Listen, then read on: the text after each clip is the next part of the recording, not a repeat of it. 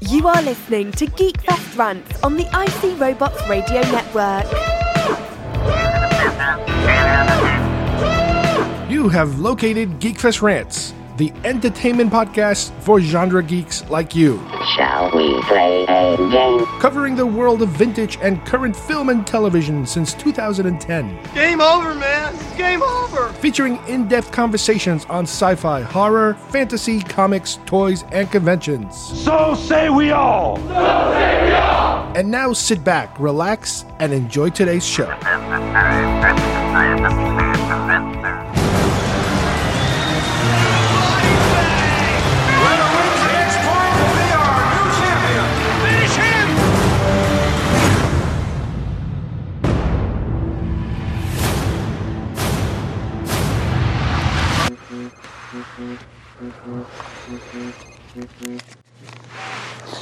Who is it? Banzai! Daniel LaRusso here for LaRusso Auto. We are chopping prices on all of our inventory. Johnny? I knew it was you. This is Johnny Lawrence. He and I go way back. Oh, this is the guy whose ass you kicked. If you want to get technical, I kicked his face. Hey, where you going, come in? Oh, I didn't know you guys were trying to buy beer. Hey! Watch your car, man. Get the hell out of here, loser.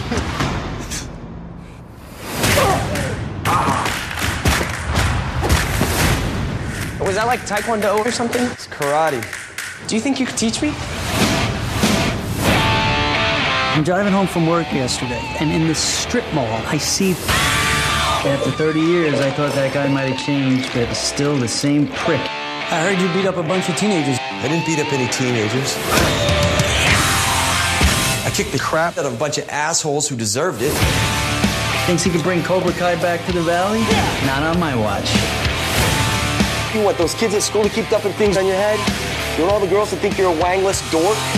You're gonna be my karate teacher? No. I'm gonna be your sensei.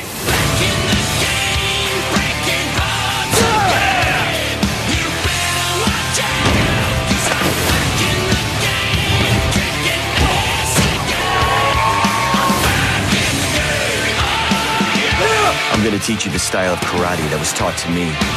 A method of fighting your pansy ass generation desperately needs. Okay, let's see what you got. She's a girl. And? I'm sorry. Are you okay? What the? Girl's a natural cobra. Johnny, you and I, we aren't done.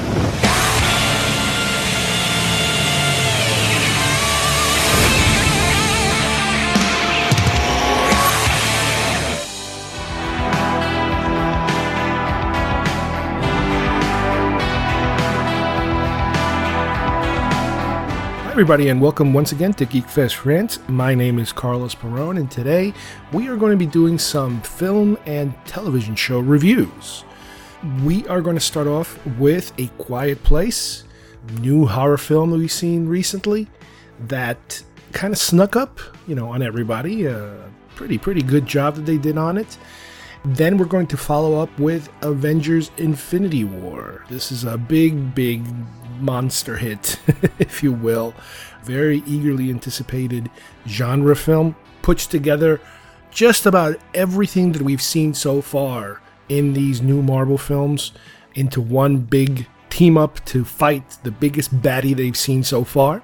Then from there, we're going to hop over to Netflix to go over Lost in Space, the reboot remake of the original 60s classic, later to be a 90s forgettable film, now comes home. What a wonderful new sci-fi series. We're going to take a look at that. And then we are going to go to YouTube Red with Cobra Kai. Boy, another hit from the past. It's the television series from The Karate Kid, the original Karate Kid film. We get to visit these characters a very long time later and what their lives had turned into. Another surprise hit. Very entertaining, good show. Very unlikely enjoyable, if you will. Surprised even myself with that one. And as usual, spoilers will be aplenty. So let's get started with A Quiet Place.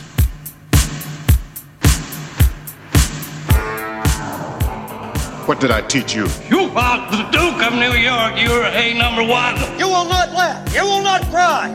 You will learn by the numbers. I will teach you. Can you dig it? Open the pod bay doors, Hal. I'm sorry, Dave. I'm afraid I can't do that. That spawn of Satan. Oh, really? The Force will be with you, always.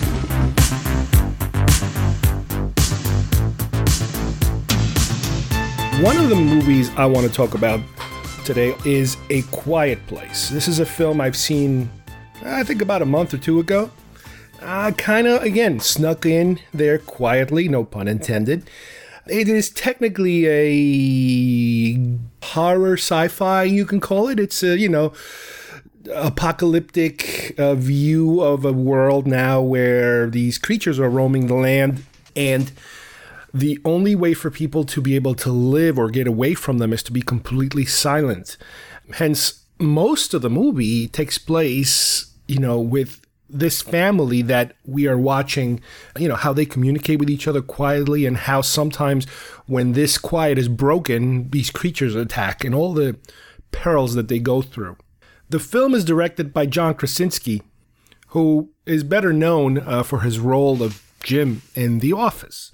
He's done a number of films after that, and it could best be described as a quiet, again, here we go again, sleeper. You go through all these different situations where, right off the bat in the beginning of the film, they suffer a devastating loss due to, breaking that rule, accidentally making a noise that triggers a horrific death in the family, and how the family continues to cope through it. Now, through the film and through the other characters in the family, we start to learn, about these situations where, he has one daughter who is deaf, which is kind of like weird, or ironically weird, because yes, she can't hear anything, and you kind of wish, well, if these creatures couldn't hear anything, then things would be a lot different. But because of her condition, she has to wear a hearing aid that malfunctions most of the time, during the film, until a point where, we do get the resolution of the film, slightly bittersweet, but it's because of this hearing aid that she has that they are able to then figure out a way of disrupting the hearing of the creatures enough to be able to figure out a way of fighting back.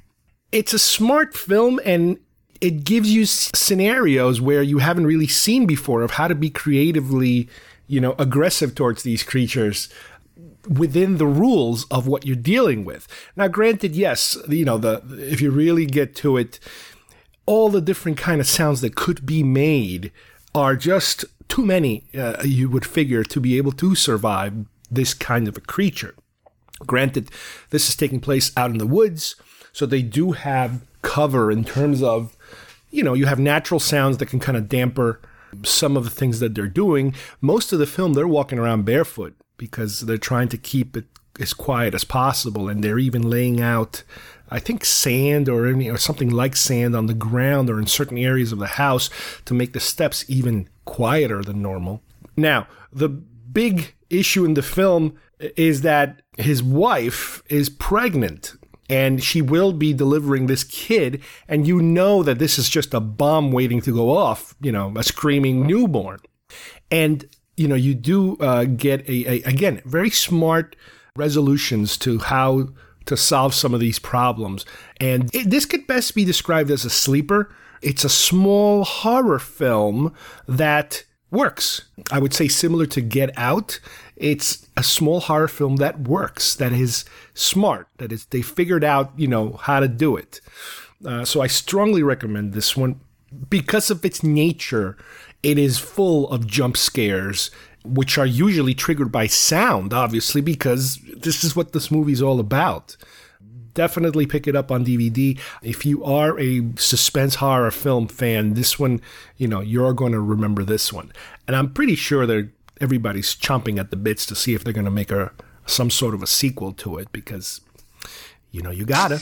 Now, the next film I want to also briefly talk about is Avengers Infinity War. Now, I can't really devote the amount of time that a film like this deserves in terms of, because it is bringing together so many elements of all of these Marvel films into one big one. I don't have the time or the knowledge to be able to give it its proper due. However, and I always say this, from a non-comic book fan of these sort of films. In other words, my main interest is in the films. I am aware of the comic book history, obviously, of what this whole thing comes from. And all these great films we've been seeing in the last, 10, 15 years. However, my initial entry into them has always been the films. The best way that I can rate this film is probably the best of the Avenger films. I know that there's this huge, I don't want to call it a blowback, because people are happy with the film. They're just not happy, entirely happy with the ending. But again, I don't think you need to be a super comic book nerd to understand that this is a cliffhanger, that this is, as I like to call it, it's the Empire Strikes Back of Avenger films, possibly of all Marvel films.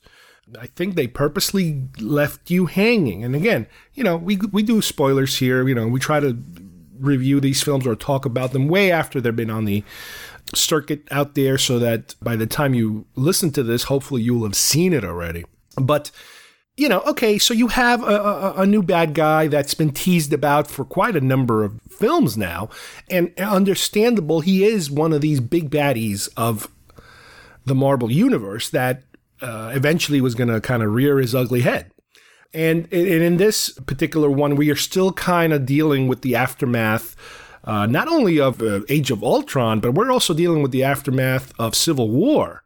We do have a divided Avenger force out there that, because of the events of those films, they're not a cohesive unit. Some of them are not around.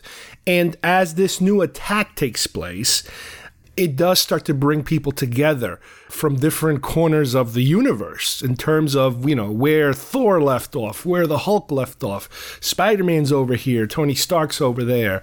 Eventually Captain America comes back. Black Panther's in the mix because, he's taking care of Bucky right now. So it's the battle of the network stars of Marvel films, because it purposely goes beyond the normal roster of even the Avengers. So they are bringing a lot of characters.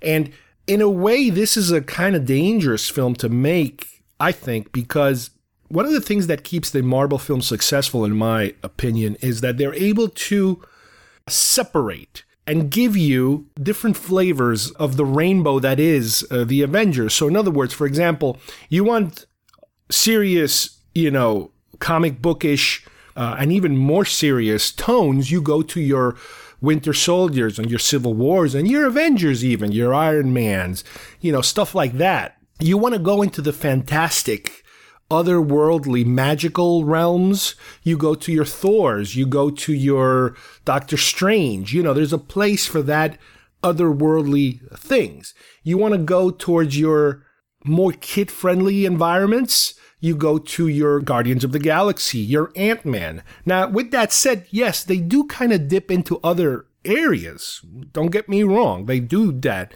But primarily, the overall tone of this kind of is able to stay separate.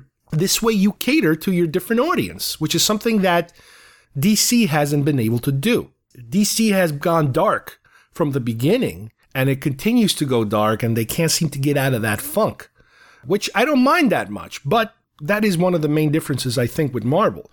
So in this film, I think it was potentially dangerous to be able to mix all these characters, because you are mixing tones. Guardians of the Galaxy, they're kind of a very light, they do serious stuff, but overall the tone is very funny and light. Bringing them in here was potentially dangerous. Thor even, especially after Ragnarok. Now, don't get me wrong, I absolutely love Ragnarok. It's probably my favorite Thor film, but it's a definite change of gears. Thor was a more fantastical, serious kind of film franchise, at least, the ones they had before. But with Thor, Ragnarok, they switched gears. They went to the comedic side. They brought it more towards the Guardians and Ant-Man side, I think, which worked perfectly. I absolutely loved it. So here you're mixing these two kind of flavors of Marvel films, and it is probably why they decided to mix Thor with the Guardians of the Galaxy. Their story is kind of together, and it kind of makes sense. You have them kind of riff on each other while they're still under the umbrella of a more serious film. Spider-Man and Tony continue to be this mentor, master relationship. He's still learning from Tony, and Tony, still taking care of him in a way. But then you have the interaction between Doctor Strange and Tony, which kind of is probably the key to this film in terms of figuring out how to get out of this mess that they put themselves in. You do have Captain America and Bucky and the Black Panther and his entire country really involved in this war too against Thanos. So you have them kind of playing a role in this too. There's a lot of pieces. There's a lot of chess pieces on the board. You have the Vision, Scarlet Witch, and you just cannot go through the roster here because they have just about everybody, almost everybody in this film.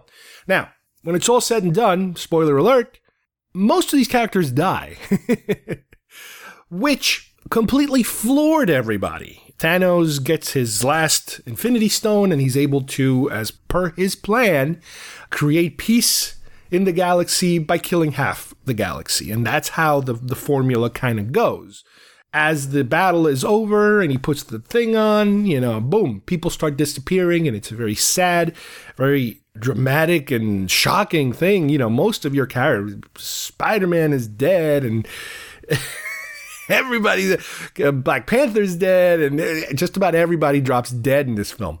Just they disappear. They turn into ash. Now, I don't think it's a big deal. Now, granted, like I said before, I'm not the biggest comic book fan, but I do know enough to know that this is basically a cliffhanger. It's a cliffhanger that's going to bring us into the continuation of this film, which I still don't understand why or how, we were supposed to have an Infinity War Part 1 and Infinity War Part 2.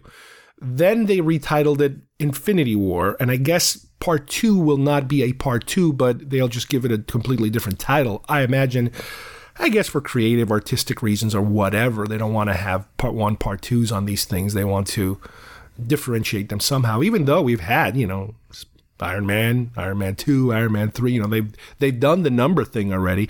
But I guess after Iron Man 3, maybe they realized, we have to give these subtitles instead of names, because subtitles instead of numbers, because when you give it a number, it just kind of becomes repetitive, and it's a trope of a sequel, that kind of thing. So by giving it a name, it implies it's like a different chapter of a book that has a certain theme. I guess, I don't know, but that's what I'm thinking about. They had a pretty creative, somewhat expected stinger at the end where Nick Fury and another character, they start to disappear, but right before he disappears, he triggers some kind of a beeper or communication device that he's calling for help somehow. And the symbol is the Captain Marvel symbol, which is one of these upcoming properties that they're actually shooting it right now, I believe. So they give you they throw you a bone there with this is a new character. This is how things are going to be resolved.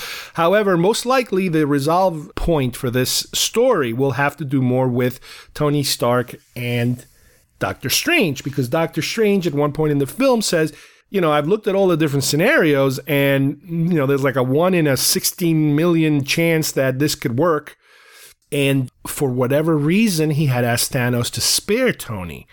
So the speculation is that because his only wish in order to give up his particular Infinity Stone was to save Tony, that's, I think, his ace, up his sleeve, is that Tony is the key somehow to making this right. And that's what I'm thinking of. I've seen some stuff on the internet based on the comics about how, yes, this has happened, and this is a story that's been told already.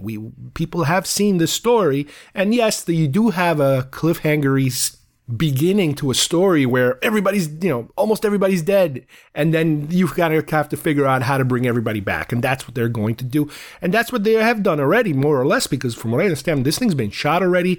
They might be doing some tweaks here or there, but this movie is ready to go, and it's on the slate for next year. I believe they said they shot it. They shot them back to back.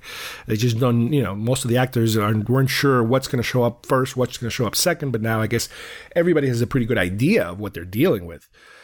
But yeah, this movie is, it's record-breaking how much money it's making, and very positive, very entertaining, very, very funny at points. And that's I think the best thing about this film, not just the fact that it's a good Avenger film, like I said, my favorite one so far, but it was able to blend the two flavors, the two styles, even the magical stuff. I mean, again, it is Avengers. They have to bring everybody in the mix.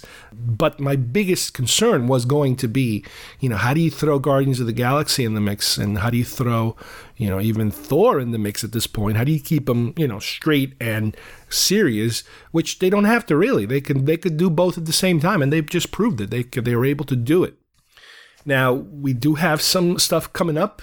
Ant-Man and the Wasp I think might be the next one, because they've been promoting that one already. Trailers are going left and right. So, and he also didn't show up in this film. Neither did Hawkeye. There are a few characters that never made it to this film. So they're possibly saving them for the next one. Maybe that's what's left of the team that they have to bring out to somehow, make things right again.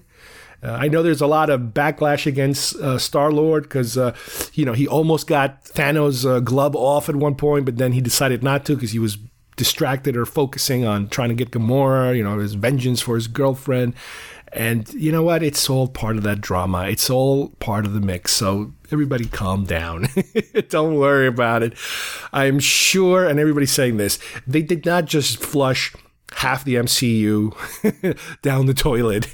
There's money to be made here. I imagine 80% of these characters are all coming back. They will get rid of some. There is the possibility that everybody who died before the gauntlet was fully formed is still dead. There's a possibility that, a lot of these early on characters are dead. But I can assure you, I'm pretty sure that most of these that disappeared because of the stones, they are going to be back.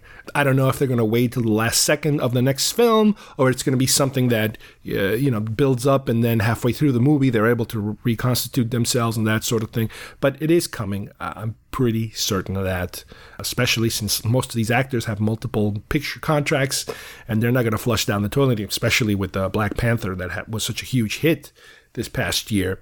So I wouldn't be too worried about it. So here you are, you have two films, very different. One is a small sleeper sci-fi horror, and the other one is a action-adventure comic book, mega blockbuster. So, you got both of them.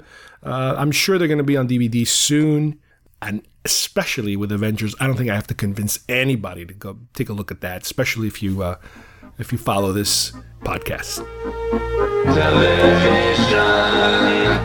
Television is not the truth. Television is an amusement park. Television is a circus, a carnival, a traveling troupe of acrobats, storytellers, dancers, singers, jugglers, sideshow freaks, lion tamers, and football players. We're in the boredom-killing business. All right, the next thing I want to talk about is Lost in Space, the new Netflix series. Now, granted, I was aware, obviously, of the fact that we had a 1960s Lost in Space television series created by Irwin Allen, also well known for his disaster films later on. But to me, the original Lost in Space was kind of out there in the peripheral. It was something that I was aware that existed, but it was something that I really wasn't that interested in really watching. I might have seen clips of it here or there, and it just looked pretty hokey to me. Now, I know I probably didn't give it a chance. I didn't give it a shot like I did with Star Trek. You know, Star Trek was kind of around that era, and, you know, I'm a huge fan of Star Trek. But with Lost in Space, I really didn't care much. I know that, you know, later on I realized that Bill Mumy was the Will, and later on he was in Babylon 5, which was a huge show that I loved at the time. And it was like, oh, he's a guy who used to be on another sci-fi show. Interesting. And I knew about Dr. Smith. Primarily, I remember back from the late 80s, early 90s, I think listening to Howard Stern and how would they make fun of Dr. Smith and the way that he would deliver lines. They would play clips of him all the time, and it would sound really, really weird and creepy. And then if you watch if I watch some scenes, he does kind of creepy old guy, but I guess that's the portrayal that you get, you know, at that time, you know, of the time of the evil, you know, mustache twirling type of bad guy. Not a very sophisticated. And I knew that Robbie the Robot was kind of the robot, and he was more or less a derivative of maybe Fantastic Planet, you know, that type of design of robot. He put a guy in a very bulky, bulbous kind of robotic suit to, you know, so he doesn't look too cheesy, too 50s robot cheesy. But yeah, I understood that, you know, it did exist, and it's a family that is lost in space, and they have a friendly robot to help them, and an evil doctor that they're not aware of, and, you know, yada, yada, yada, that sort of thing. So I think it was in the mid to late 90s, a movie came out, which was an actual film based on the Lost in Space characters, and William Hurt and some other, you know, people were in it. The movie apparently didn't make too much money. It wasn't a hit. It was somewhat of a flop, I guess. I think I actually got it on DVD for some reason. Maybe it was around the time where I started buying DVDs, and that might have been one of my freebies that I remember I could get. When you collect enough proof of purchases, you can then trade it in for a freebie film. And Lost in Space, I think, was one of the ones I got. I watched it. It was all right. It was kind of forgettable, you know, kind of like, oh, okay, great. All right, next. You know, it was one of those scenarios. But then all of a sudden, recently, you know, we got a heads up that Netflix was going to be producing a, you know, short-run series for Lost in Space. Now, with Netflix, obviously, we're used to it. It's a different format. It's a really different format if you think about it, because, you know, we've already gotten used to the British model of the 12-episode series, but sometimes they go even less now. They go 10 episodes, just like they did with Lost in Space. And for this, you know, I did see a couple of trailers here or there, which was like, oh, that's interesting.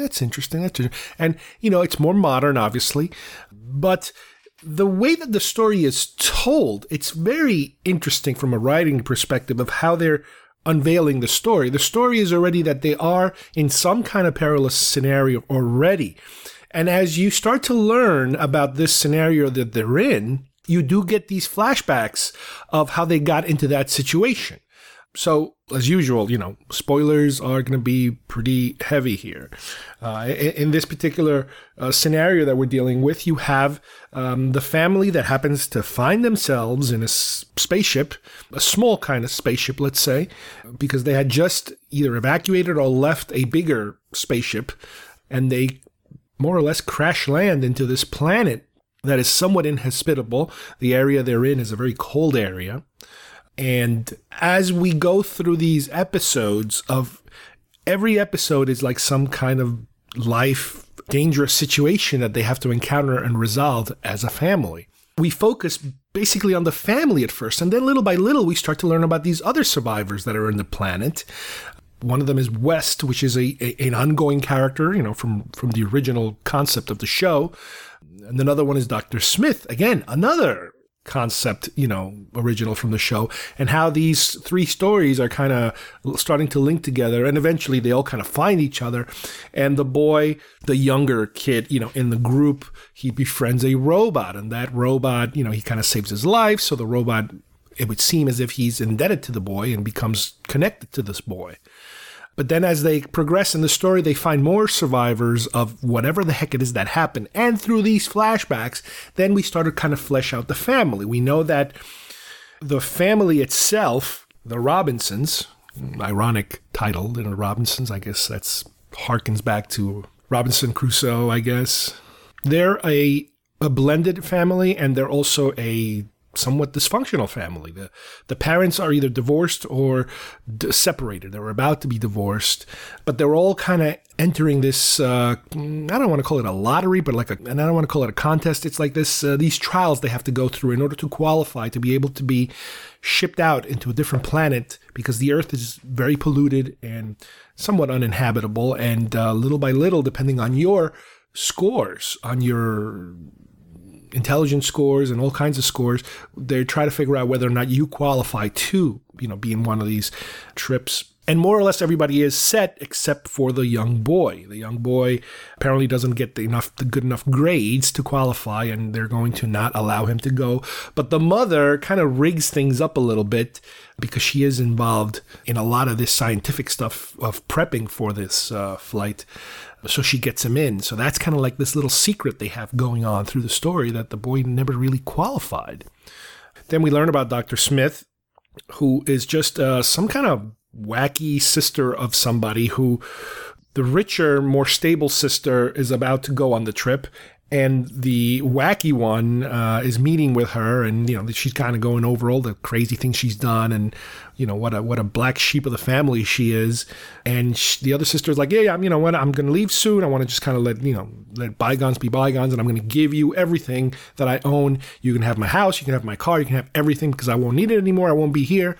It's all yours. And she's like, oh, that's great, wonderful, but little do we realize at the time, or little does she realize, that she drugs her and takes this identity chip from her arm and implants her into her arm, because she wants to be the one that leaves Earth and leaves her sister kind of tied up in the house. She doesn't kill her or anything, at least as far as we can tell. And then that's how she's able to sneak into the ship. However, while she's on the ship, eventually she gets caught. And all of a sudden, we have a sequence where we start to learn about what actually went wrong on this ship, where there's explosions, and there's apparently some sort of an attack from some kind of alien spacecraft. And there's a boarding that takes place, and there's a robot that looks a lot like the Will's robot attacking everyone and shooting everyone, killing people, and this and that. So people start to evacuate that ship in some shape or form, and a lot of these little, I don't want to call them escape pods, because they're really ships. They're actual ships attached to the larger main ship that's supposed to take everybody out to this other planet. Anyway, all these little ships escape, a lot of explosions happen, and that's how we find ourselves in this planet, marooned out there. But like I said, little by little, we start to learn that other survivors have also landed on that planet. The ship also gets kind of catapulted into another area. It almost falls through like a wormhole or something that's formed. I'm not sure if it has to do with the aliens, probably, maybe, I don't know. But that's the other point, is that they're really far away from anything that's known to them. So through the series, we start to learn, again, a lot more about these characters. And eventually we also learn that the reason why there was this initial attack on the station, on that main ship, had to do with some cargo they were holding, having to do with alien technology. So now you start to make this connection of, okay, well, these alien robots, or whatever they are, they didn't just come out of nowhere. They probably came to get something back that was stolen or found or something that, the Earth ship was keeping quiet. The robot also, when Will rescues the robot, because the robot is kind of broken, and the robot in its natural form has a completely different shape. It walks on 2 feet, but it has 4 arms, and it's very spidery looking kind of thing. But then when Will rescues the robot, saves him, the robot then saves Will, and the robot kind of takes a different shape. He takes more like a human shape. And that's how he goes through most of the series, in that shape. It's not until he goes a little nuts that the robot changes back into this spider-like motif. And we do get a lot of, again, with the family, all the little quirks of the kids. There's one girl, there's 2 girls, teenager and a little later teenager. One girl is African-American, which I guess it's implied that it had something to do with another relationship the mother probably had. Or the father, I'm not entirely sure exactly. They're very vague about that. They don't go into much detail as to what's that about. The young boy, which we talked about earlier, is Will. The mother and the father, they're estranged. The father is like a military guy. The mother is a scientist. And we do learn that, Professor Smith, or Dr. Smith, really, she's not a doctor. She just took the identity card from a person that was hurt on the ship. And she took it and ran with it and left the guy there probably to die. Ironically, that actor was played by Bill Mumy, the original Will. So that's a cute little nod. The Professor Smith is a woman in this series as opposed to a man in the original series. So they're kind of flipping it a little bit. They're giving you a more modern take. The fact that you do have an African-American character as part of the family, again, makes it a little more modern. The series is funny because it kind of seems to jump back and forth. And that's one of the things that made it very attractive to me was that at times it's very serious and it's very deadly serious. And at times it kind of falls back into a more easy family kind of show. And I hope they can continue kind of riding the line here between those two, because if you go too much in the family side, it can turn into a little bit of a hokey kind of show. Obviously, the more serious they go, the more I'm interested in it because, I like that sort of thing. But I think they're doing a very good job. And yes, every episode is a cliffhangery situation where, oh my God, how do we get out of this one? But it works, it kind of works. And it's still interesting. It keeps it interesting. And by the time we get to the end of this first season, we get to a point where they get separated completely from the rest of those survivors. The main ship is found in orbit, and they're able to evacuate almost everybody, more or less, except the ones that died on the original crash. But they get separated, and now we have this scenario where now they are more like where we're used to. As far as when you think of the original series, now they are officially lost in space because they have been separated from the main group. And that's where the next season will take us, which they have announced already. There's definitely a season 2. This was a very successful show. It is, again, very family friendly. You can, we watched it with my daughter. I don't know if my son is done watching it, but it is that type of show. I don't want to say it's in the same realm as Stranger Things, but it kind of, even though it's a different subject matter, this is sci-fi, like heavy sci-fi as opposed to horror sci-fi, for Stranger Things. It is that kind of show where there is enough of everything else in this show to satisfy, your younger kids, your teenagers, let's say, and your adult sci-fi fans. So I definitely recommend it.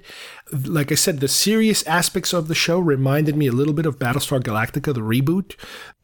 Oh my God, there's some really dark things in here, that kind of thing where obviously Galactica stayed dark for the majority of the show, but here, they're giving you enough of a peek at this darkness, whether it's the people that get hurt, people that die, the robot, the initial attack, Dr. Smith's evil nature, what really happened with that initial attack? Who is responsible? What is this thing they were hiding that the robot came after? There's all these little elements. All these other people that, they're kind of losing it because of, the stress they're under. The introduction of West, which is the other character that's not a family member, but he's kind of like a regular on the show because he's part of their group. He's a completely different kind of, I could picture, he's like the Han Solo of the group. He's a rough and tumble, kind of no nonsense, doesn't give a crap about anything kind of guy. And he does have some of those qualities, but they kind of make it different. And he's a little different. He's different enough to be good. Let's put it that way. He's the guy who doesn't care about anything, but he really does care about stuff. And he's a bit of a scoundrel, no pun intended. He's a little shady, but as opposed to Dr. Smith. And the fact that, they made Dr. Smith a woman here makes it also different, unusual different, uncomfortable different, because you're really not used to seeing a villain portrayed by a woman on a lot of these things. It's usually, the mustache-twirling baddie. That's the traditional bad guy.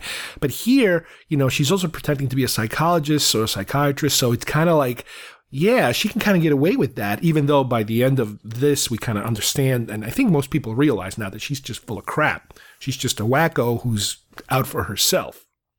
And at this point, she just wants to be able to control that robot. But like I said, there's plenty for everybody. The effects are phenomenal. I mean, lately they've done so much good work with special effects in a lot of these shows, and this one, it's cinematic. The scenery, the locations, they really went out of their way, to do it in the forest, in the snow, all these different locations that give it a cinematic look. So this is one that not only do I recommend, but we are kind of like waiting for season 2 now, which is going to take a while, similar to Stranger Things. We're like, I can't wait for them actually to, give us a second one. And, definitely recommend it as a family viewable show. All right, another Netflix show that I want to talk about is Cobra Kai. And I have here with me my wife, Kim, who is going to give us a little bit of her perspective and a little background on the show. Now, this kind of came out of nowhere. I don't know if they were promoting it a long time ago, but all of a sudden I started to see some news feed articles that they were going to do something like this. Now, some of the stars of the show and the movies actually have been showing up on the convention circuit for a while now. And I don't know if anybody really had a heads up about it, people that were going to conventions. I know you saw them, right? Yeah, I was looking forward to it. And I'm trying to remember now. I've been to so many conventions in the past couple of years. I'm trying to remember which one it was at. It couldn't have been New York. It might have been Orlando. Possible, MegaCon. But it might have been something that was pretty currently, in the works, or at least they kind of kept quiet about it and were able to put it out there at a certain time when they had it all, ready to go. A lot of times, we hear so much of all these projects that almost happened and never end up happening, but this is a bizarre one. The show is more or less I don't want to call it a sitcom, and it's not really a drama. It's somewhere between a drama and a comedy, because it does kind of ride the line there, which is very different in tone than, let's say, the movies. Now, let's talk a little bit about the movies, because the movies were pretty much straight dramas as far as I can remember. Yeah, they had a little comedy to them, but not like this. Yeah. Kim, why don't you tell us a little bit about the movies, like how many were there and how were they different and, that kind of thing. There were, technically, I believe there were 4. I only saw 3 of them. The 4th one just didn't interest me. I think it was a girl, and I guess I just wanted to see more of Daniel LaRusso, so I think that's why I didn't bother with it. The first one is a real classic. I loved that movie. It didn't hurt that I loved Ralph Macchio back then, but it was, the movie itself was different. The relationship between Mr. Miyagi and Daniel LaRusso was a really sweet, fun, honest one. And then the Karate Kid 2, they went to Japan, to Okinawa, which I loved because I used to take karate. I used to teach karate. But not when Karate Kid 2. Not then, but when I look back and I had since seen the movies again, it's fun to watch. And again, even with this series, there are a lot of karate arts that came out of Japan and out of Okinawa, including Isshin-ryu, which is the art that I was involved in. And seeing the traditions and seeing Okinawa was pretty cool to me. But Daniel LaRusso had a new girlfriend in this one. He was involved in a lot of the Japanese traditions, and that was fun. Karate Kid 3 didn't do much for me. I don't even remember a lot of the premise of it, to be perfectly honest. Well, the first one is obviously the big one, because I think it even was nominated for a few Academy Awards here or there. And the director was the same director from Rocky, I believe. So he did have a kind of pedigree of being able to do these sportsy kinds of underdog kind of movies. So there was definitely that kind of a feel to it that appealed to a lot of people. I do remember the first one specifically. I don't remember if I saw it in the theater. I must have definitely seen it on HBO a number of times. But like you said, they made these 4 films. The 4th one was, again, they switched it. I think it was a girl, like you said. And then they remade it. They kind of tried rebooting it with a younger kid. What was it, Will Smith's kid or something like that? I saw that. And it was fine. It was okay. It was an enjoyable movie. I had a hard time getting past the fact that it was called Karate Kid, but they were really doing kung fu, I believe. So yeah, it was in China, and that's Japanese is kung fu, karate is Japanese. So I guess I don't know why they decided to do that rather than just keep it straight karate. But well, for a pretty long time, the idea of the Karate Kid kind of disappeared from everybody's radar, up until this remake they made a few years ago. But like I mentioned earlier, they did go on the convention circuit. Most of the main actors did not find any traction beyond, those 80s films. Ralph Macchio, his claim to fame was Karate Kid and The Outsiders. After that, or before that, there's just not too much there, like it happens to a lot of Hollywood actors. Well, he had the benefit of, he had that youth gene, that kid-looking gene for way beyond longer than other people have it. So I think Michael J. Fox used to have, And I think once that faded, maybe the roles faded too. But for the convention circuit, the one I saw, and now I'm really thinking maybe it was New York Comic Con, but the actors all seem to be having a really good time up there. I remember that. And I can't help but wonder, the chicken or the egg. Was it their going on the convention circuit that inspired doing the show? Or were they already thinking of the show? I don't remember talk of the show. Well, the earliest that I could find here having to do with anything with this show is apparently sometime in August of last year. YouTube announced they were going to produce a series. So it's been at least a year in the works, a little less than that. And it's unusual that they decided to go the serious route in terms of not a remake, not a reboot, not a film, not even a Netflix-y type of film, even though this is YouTube. But instead they decided to go into a limited series. Now, granted, this is the typical streaming service kind of series. Now, YouTube is not exactly streaming, but it's kind of watching something live, more or less, by clicking on it. And they do adhere to the short seasons. Like I mentioned many times before, we're no longer dealing in the 24-episode seasons. This is the similar to the British model of going for about 12. Well, here I think they go for about 10. And what's unusual is the tone of this series. The films are pretty much straight dramas, no matter how you slice it, with a little bit of comedy sprinkled into it. Here, it's kind of 50-50. They kind of go in both directions. And from the first time we saw the trailers that they were starting to premiere, you kind of had a hint already that this was going in a different direction. It almost made it look as if Johnny was the good guy and Daniel was the bad guy. Well, they flipped it a little bit on purpose to give you that thing. And as we started to watch the show, you are starting to get a different perspective of what's happened to these characters many, many years later, 30-some years later or more. And they are purposely starting with Johnny.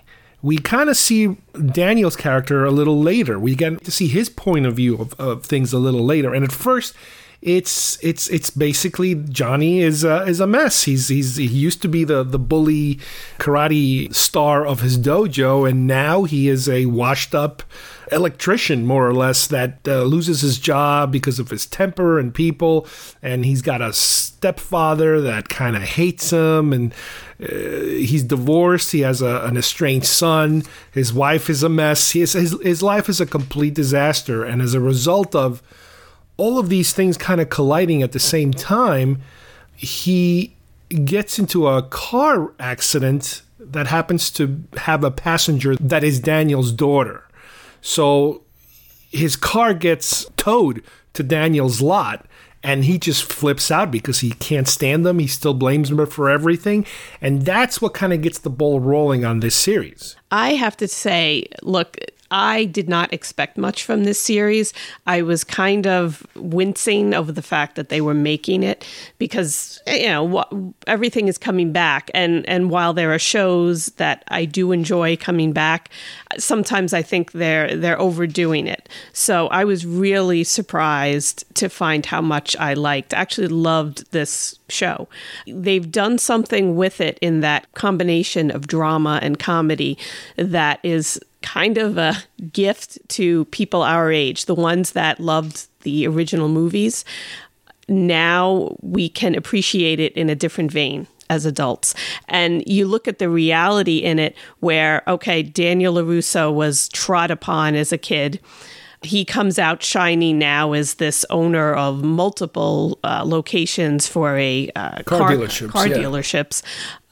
Johnny, who was Mr. Rich Kid, who was beaten up on him, becomes, loses in the end. And that's what you want to see in a movie. You want to see the underdog come out on top. You want to see the nasty guy be vanquished. But here you can see that, okay, yes, that's the way their lives went. Johnny has still fallen apart. The rich kid has fallen to the bottom, and Daniel is still on top. But if you look at it, they both have these good qualities and bad qualities that, due to their maturity, they've lived life. And Daniel LaRusso's life is not perfect.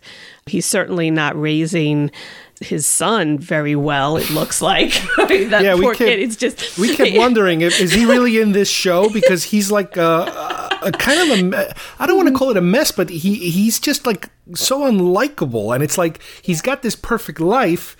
His wife, I guess there's not too much wrong with her as far as the character is formed. And really, there's really not too much wrong with him. He's a successful person that loves his family. Right. He doesn't have too many flaws, at least that we're being shown, other than this thing about Johnny. He sees Johnny, he flips out. He wants to confront them all the time. But he does keep himself in check. His kids, on the other hand, are a whole different issue, which is what triggers most of the conflicts that have to do with the show. His daughter starts to date the student that Johnny picks up, who's a completely different kid that has nothing to do with the mythology, let's say, of the show. He's a brand new character who lives in the same housing complex. But he's a nod to Daniel LaRusso. Right. He's a nice kid who gets beat up, who needs help, and Johnny takes him kind of under his wing for a combination of not all... What's the word I'm sees looking them for? as dollar signs, as the potential right. for He dollar signs. just wants to milk him for a little money, and then the fact that other kids come into the dojo, then because of him and because of his progress with karate, he does. But at the same time, he does kind of like him, and it starts to leak through. But then we have the opposite situation happening because Johnny's son gets into the picture. We start to learn about him, and he's a complete deviant, criminal type of guy who is also trying to kind of break away. And he kind of hatches his own plan because he hates his father so much that he wants to hurt him by getting close to Daniel and starting to work for him at the dealership and then starting to train with him.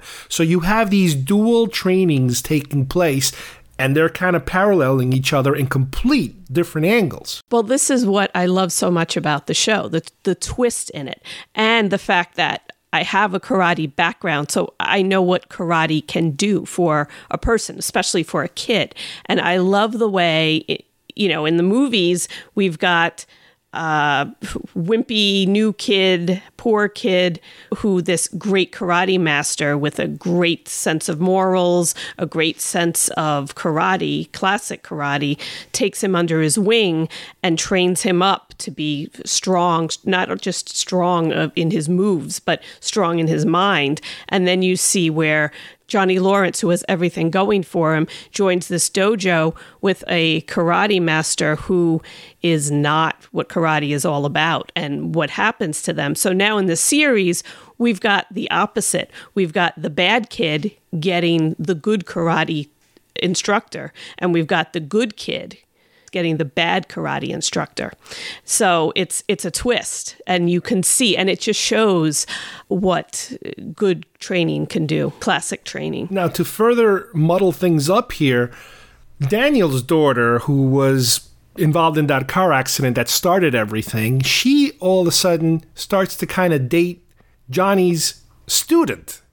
So you have this combination of, it's almost like a typical sitcom-y kind of like, oh my God, I didn't know this was happening. And everybody's like, I didn't know that was happening. And eventually we get to a point in the series where everybody starts to find out what's going on. Everything just explodes. And they all go for that tournament again. That was the climax of the first film.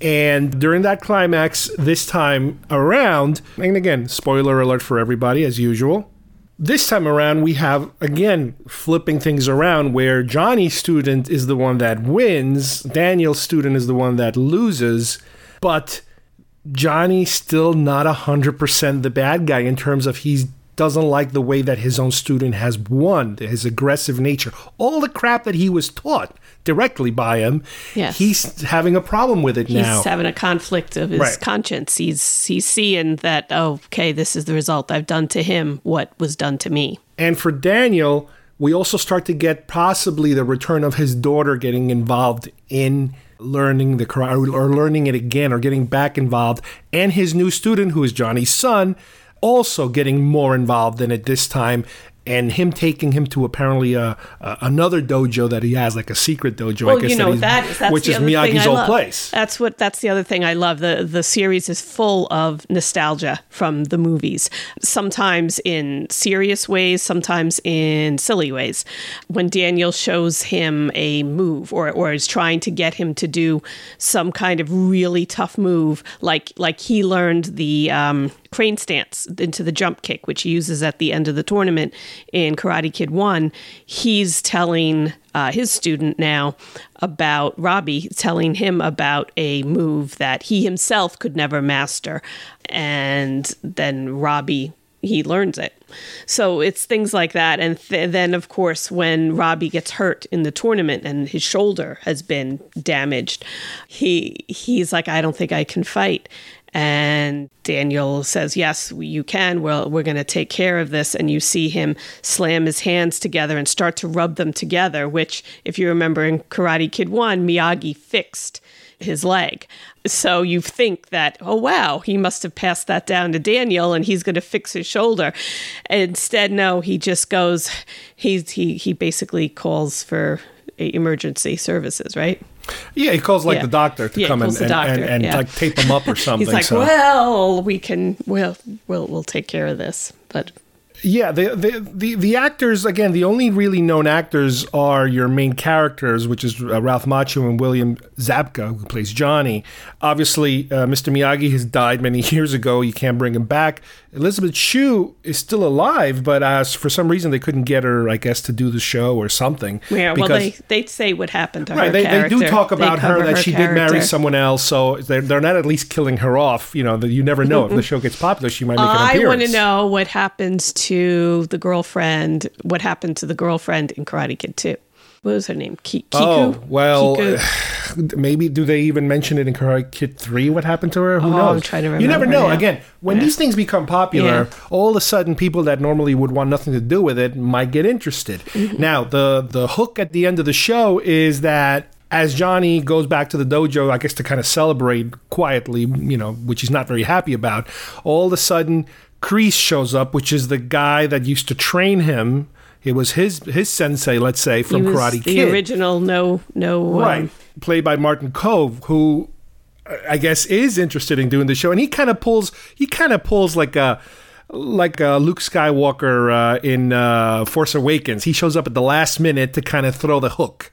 And the hook is that he's back, and he's, in my opinion, he is going to get involved in this somehow. Should we talk our theories? My theory is that because he's using the name Cobra Kai, Johnny's using Cobra Kai, doesn't belong to him. So this guy, who is the real owner of Cobra Kai, let's say, is going to pull some kind of legal maneuver where he has to make him a partner, or else he would sue him and shut him down, or something of that nature. I think he's going to weasel his way into the show. So obviously, he's there for that. And I think he's going to weasel his way in, but I think that very shortly after he does that, I'm wondering if Johnny will turn tail and somehow he and Daniel will join forces and train together, kids together against Cobra Kai.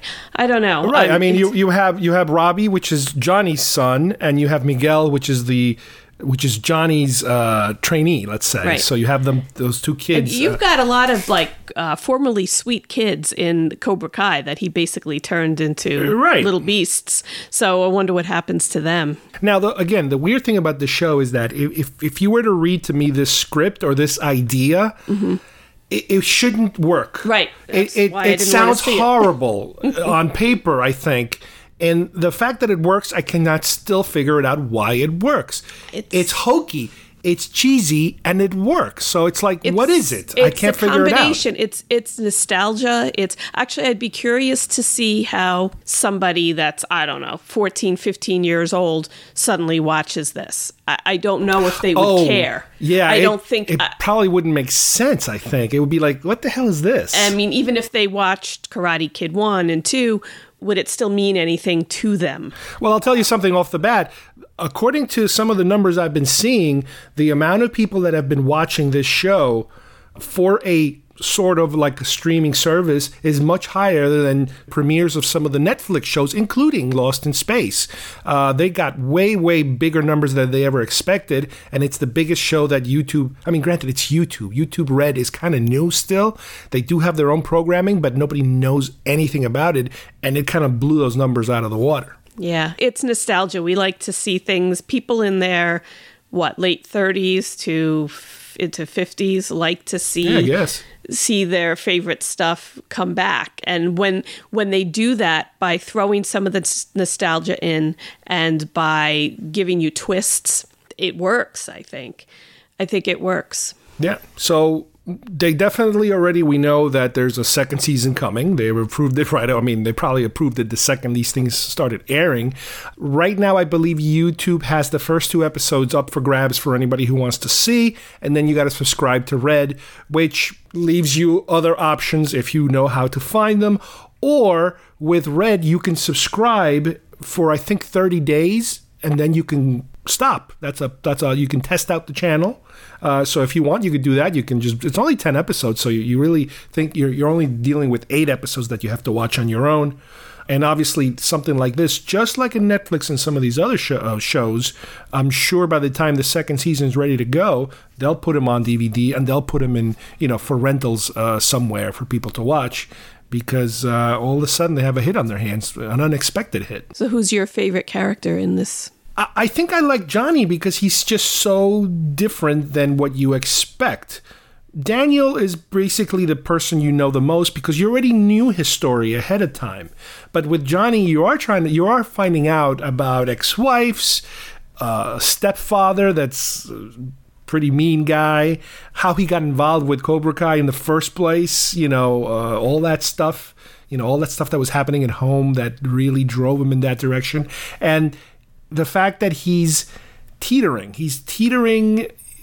trying to, every time, and again, it's a trope, it's predictable, but every time that he and Daniel would kind of start to agree on something would just explode and make them all go back in their own corners. Because obviously you can't have them agreeing too much. You need that conflict, at least in this first season.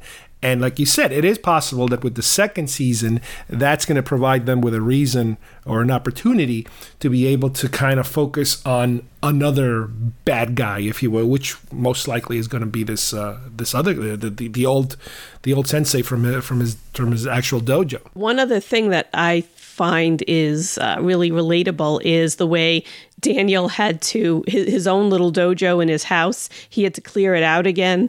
Because as much as he was into that and as much as karate is still a part of his life because he was on the board for the All Valley competition, right?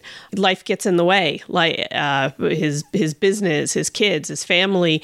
You could see everything kind of, I guess, life got in the way. And so now he's going back to his karate roots. He's pulling it out. He's remembering what Miyagi taught him. And I think that's pretty cool because how many of us, in our 40s are, look back on, wish I could get back into this or get back into that. Well, the other thing I want to mention is also that there is another character that showed up, which is his mom, who was played, yes, I guess, I love by her. the original actress. I do. They brought her back. So that was kind of cute to bring her back in the mix.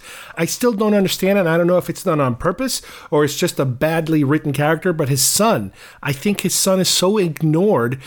Not ignored, but I can't understand his son being such a jerk. He doesn't in that family that is such a perfect kind of family. Well, that's what I'm saying. That's why this has such a realistic kind of tone to it. Because if you look at it, I mean, the daughter, supposedly he was teaching her karate until she was like, 9 or 10 or something. Yeah, and she got involved with the Heathers of the group of the high school. But she was good. And I cannot wait to see her in action next season.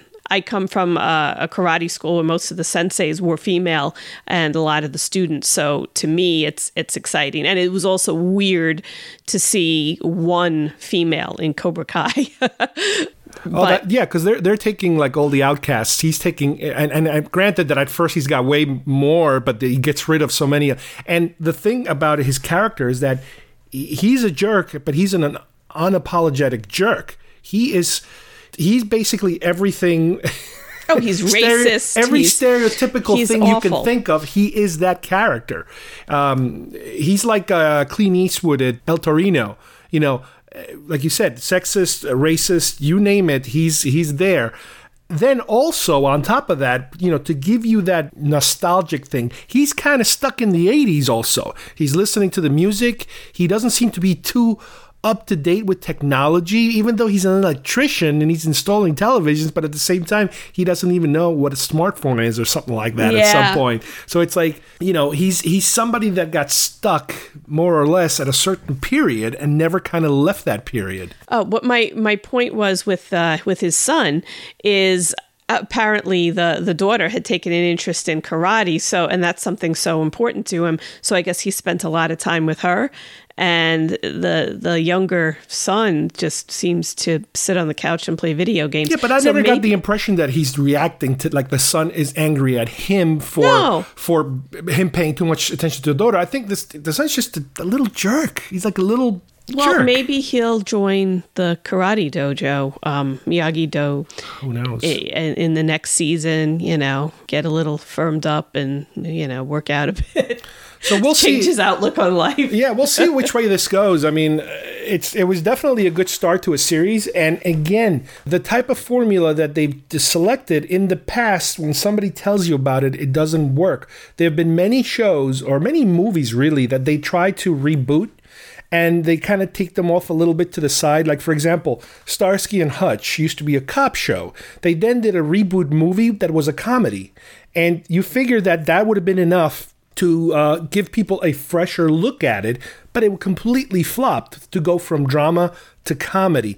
Here, you have a similar situation, but again, like I said before, somehow it works, and it still baffles me why it works. Yeah, I think the key is the mix between nostalgia and making the characters mature a bit, so they kind of have grown with you, and you get a glimpse into them now. You know how they were, and you get a glimpse at what they've done with their lives. And maybe the 30-second incremental storytelling helps too, instead of giving you a 2-hour movie where you can't cram in all that information. And for 2 hours, this would look kind of cheesy. You know, the production value would be very television-ish looking. Even if they did Netflix has its own films. And, you know, they don't go to the theater. They go straight to Netflix. So here, spreading it out over 10 episodes, you know, gives them a little more wiggle room to be able to explore, obviously, all these background stories that we never knew about, and to flesh out the newer characters that are brand new to us. You know, the one regret that I have about this, though, is the fact that the movies were pretty much, I mean, I don't remember what their rating was, but there wasn't a whole lot of, you know, harsh language in those, but in this there is. So while, I mean, our kids are old enough, it doesn't matter. If they do have an interest to watch it, fine. But like, I wanted to, once I saw Daniel LaRusso doing kata, the forms and stuff that I did, I wanted to tell my sensei and my dojo, hey, tell the kids that this is on. You know, they should watch Karate Kid, and then they can watch this series. But you really can't. Most of them, a lot of them, are much younger, and no, this is more like a teenager, like a high school crowd type of audience. You wouldn't sit and have your 6 or 7 year old watch this, because the language can get pretty rough, and some of the ideas, I think, in it too. Yeah, but so it's overall, really made for us. It really is. No, yeah, we are definitely the target audience, especially if you're into the 80s nostalgia, vintagey type of stuff. Johnny Lawrence is still vintage. So we definitely recommend this one. Yes. All right, I hope everybody enjoyed today's show. We jumped from one end of the spectrum with films like A Quiet Place and Avengers Infinity War, all the way to your home viewing with Lost in Space and Cobra Kai. We took a little break today, I guess, from Star Wars because there's just so much Star Wars out there that I still want to talk about. But we had to kind of get these things out of the way because they were there and they're great and they're really definitely worth your time. But don't worry, gigantic Star Wars content coming very, very soon. Solo is right around the corner. A special thanks for Kim, my wife, for joining me today with our Cobra Kai review. So until next time, thanks for joining us, and we will see you soon here at GeekFest Rants. Bye-bye, everybody.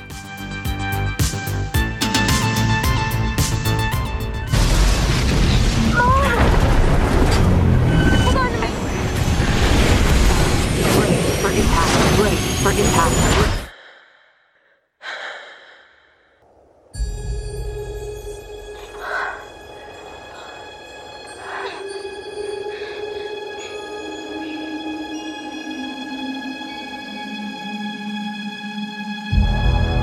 We're lost. No kidding. This is Will Robinson of the 24th Colonist Group. I'm the first human to discover evidence of an alien intelligence.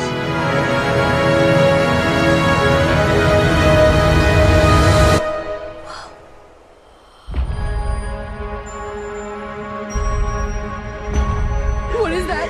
It's okay. Will! He's with me. Danger, Will Robinson.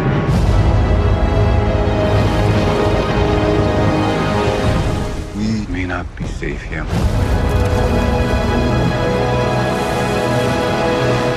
How long do we have? Weeks. Gently.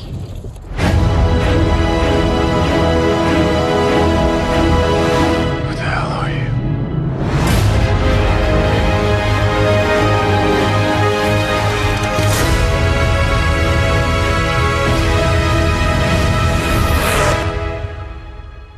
There is a rule that's written in stone.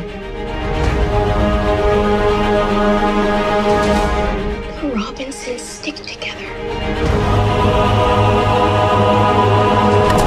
Be safe out there. You don't know what you might find. John, where are you? Who are you? It's complicated. If you have any hope of saving your family, you will help me. Go get our kids and get them off this planet.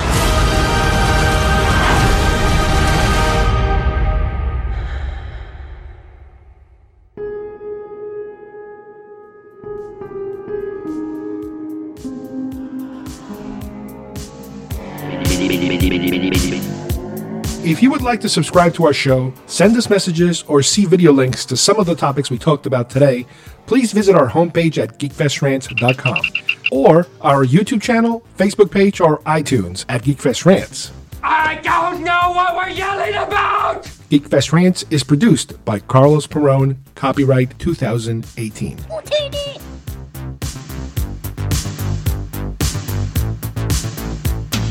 This broadcast is part of the IC Robots Radio Network. Visit icrobots.com for this and many other nerd/nostalgia related podcasts. You won't be sorry for long.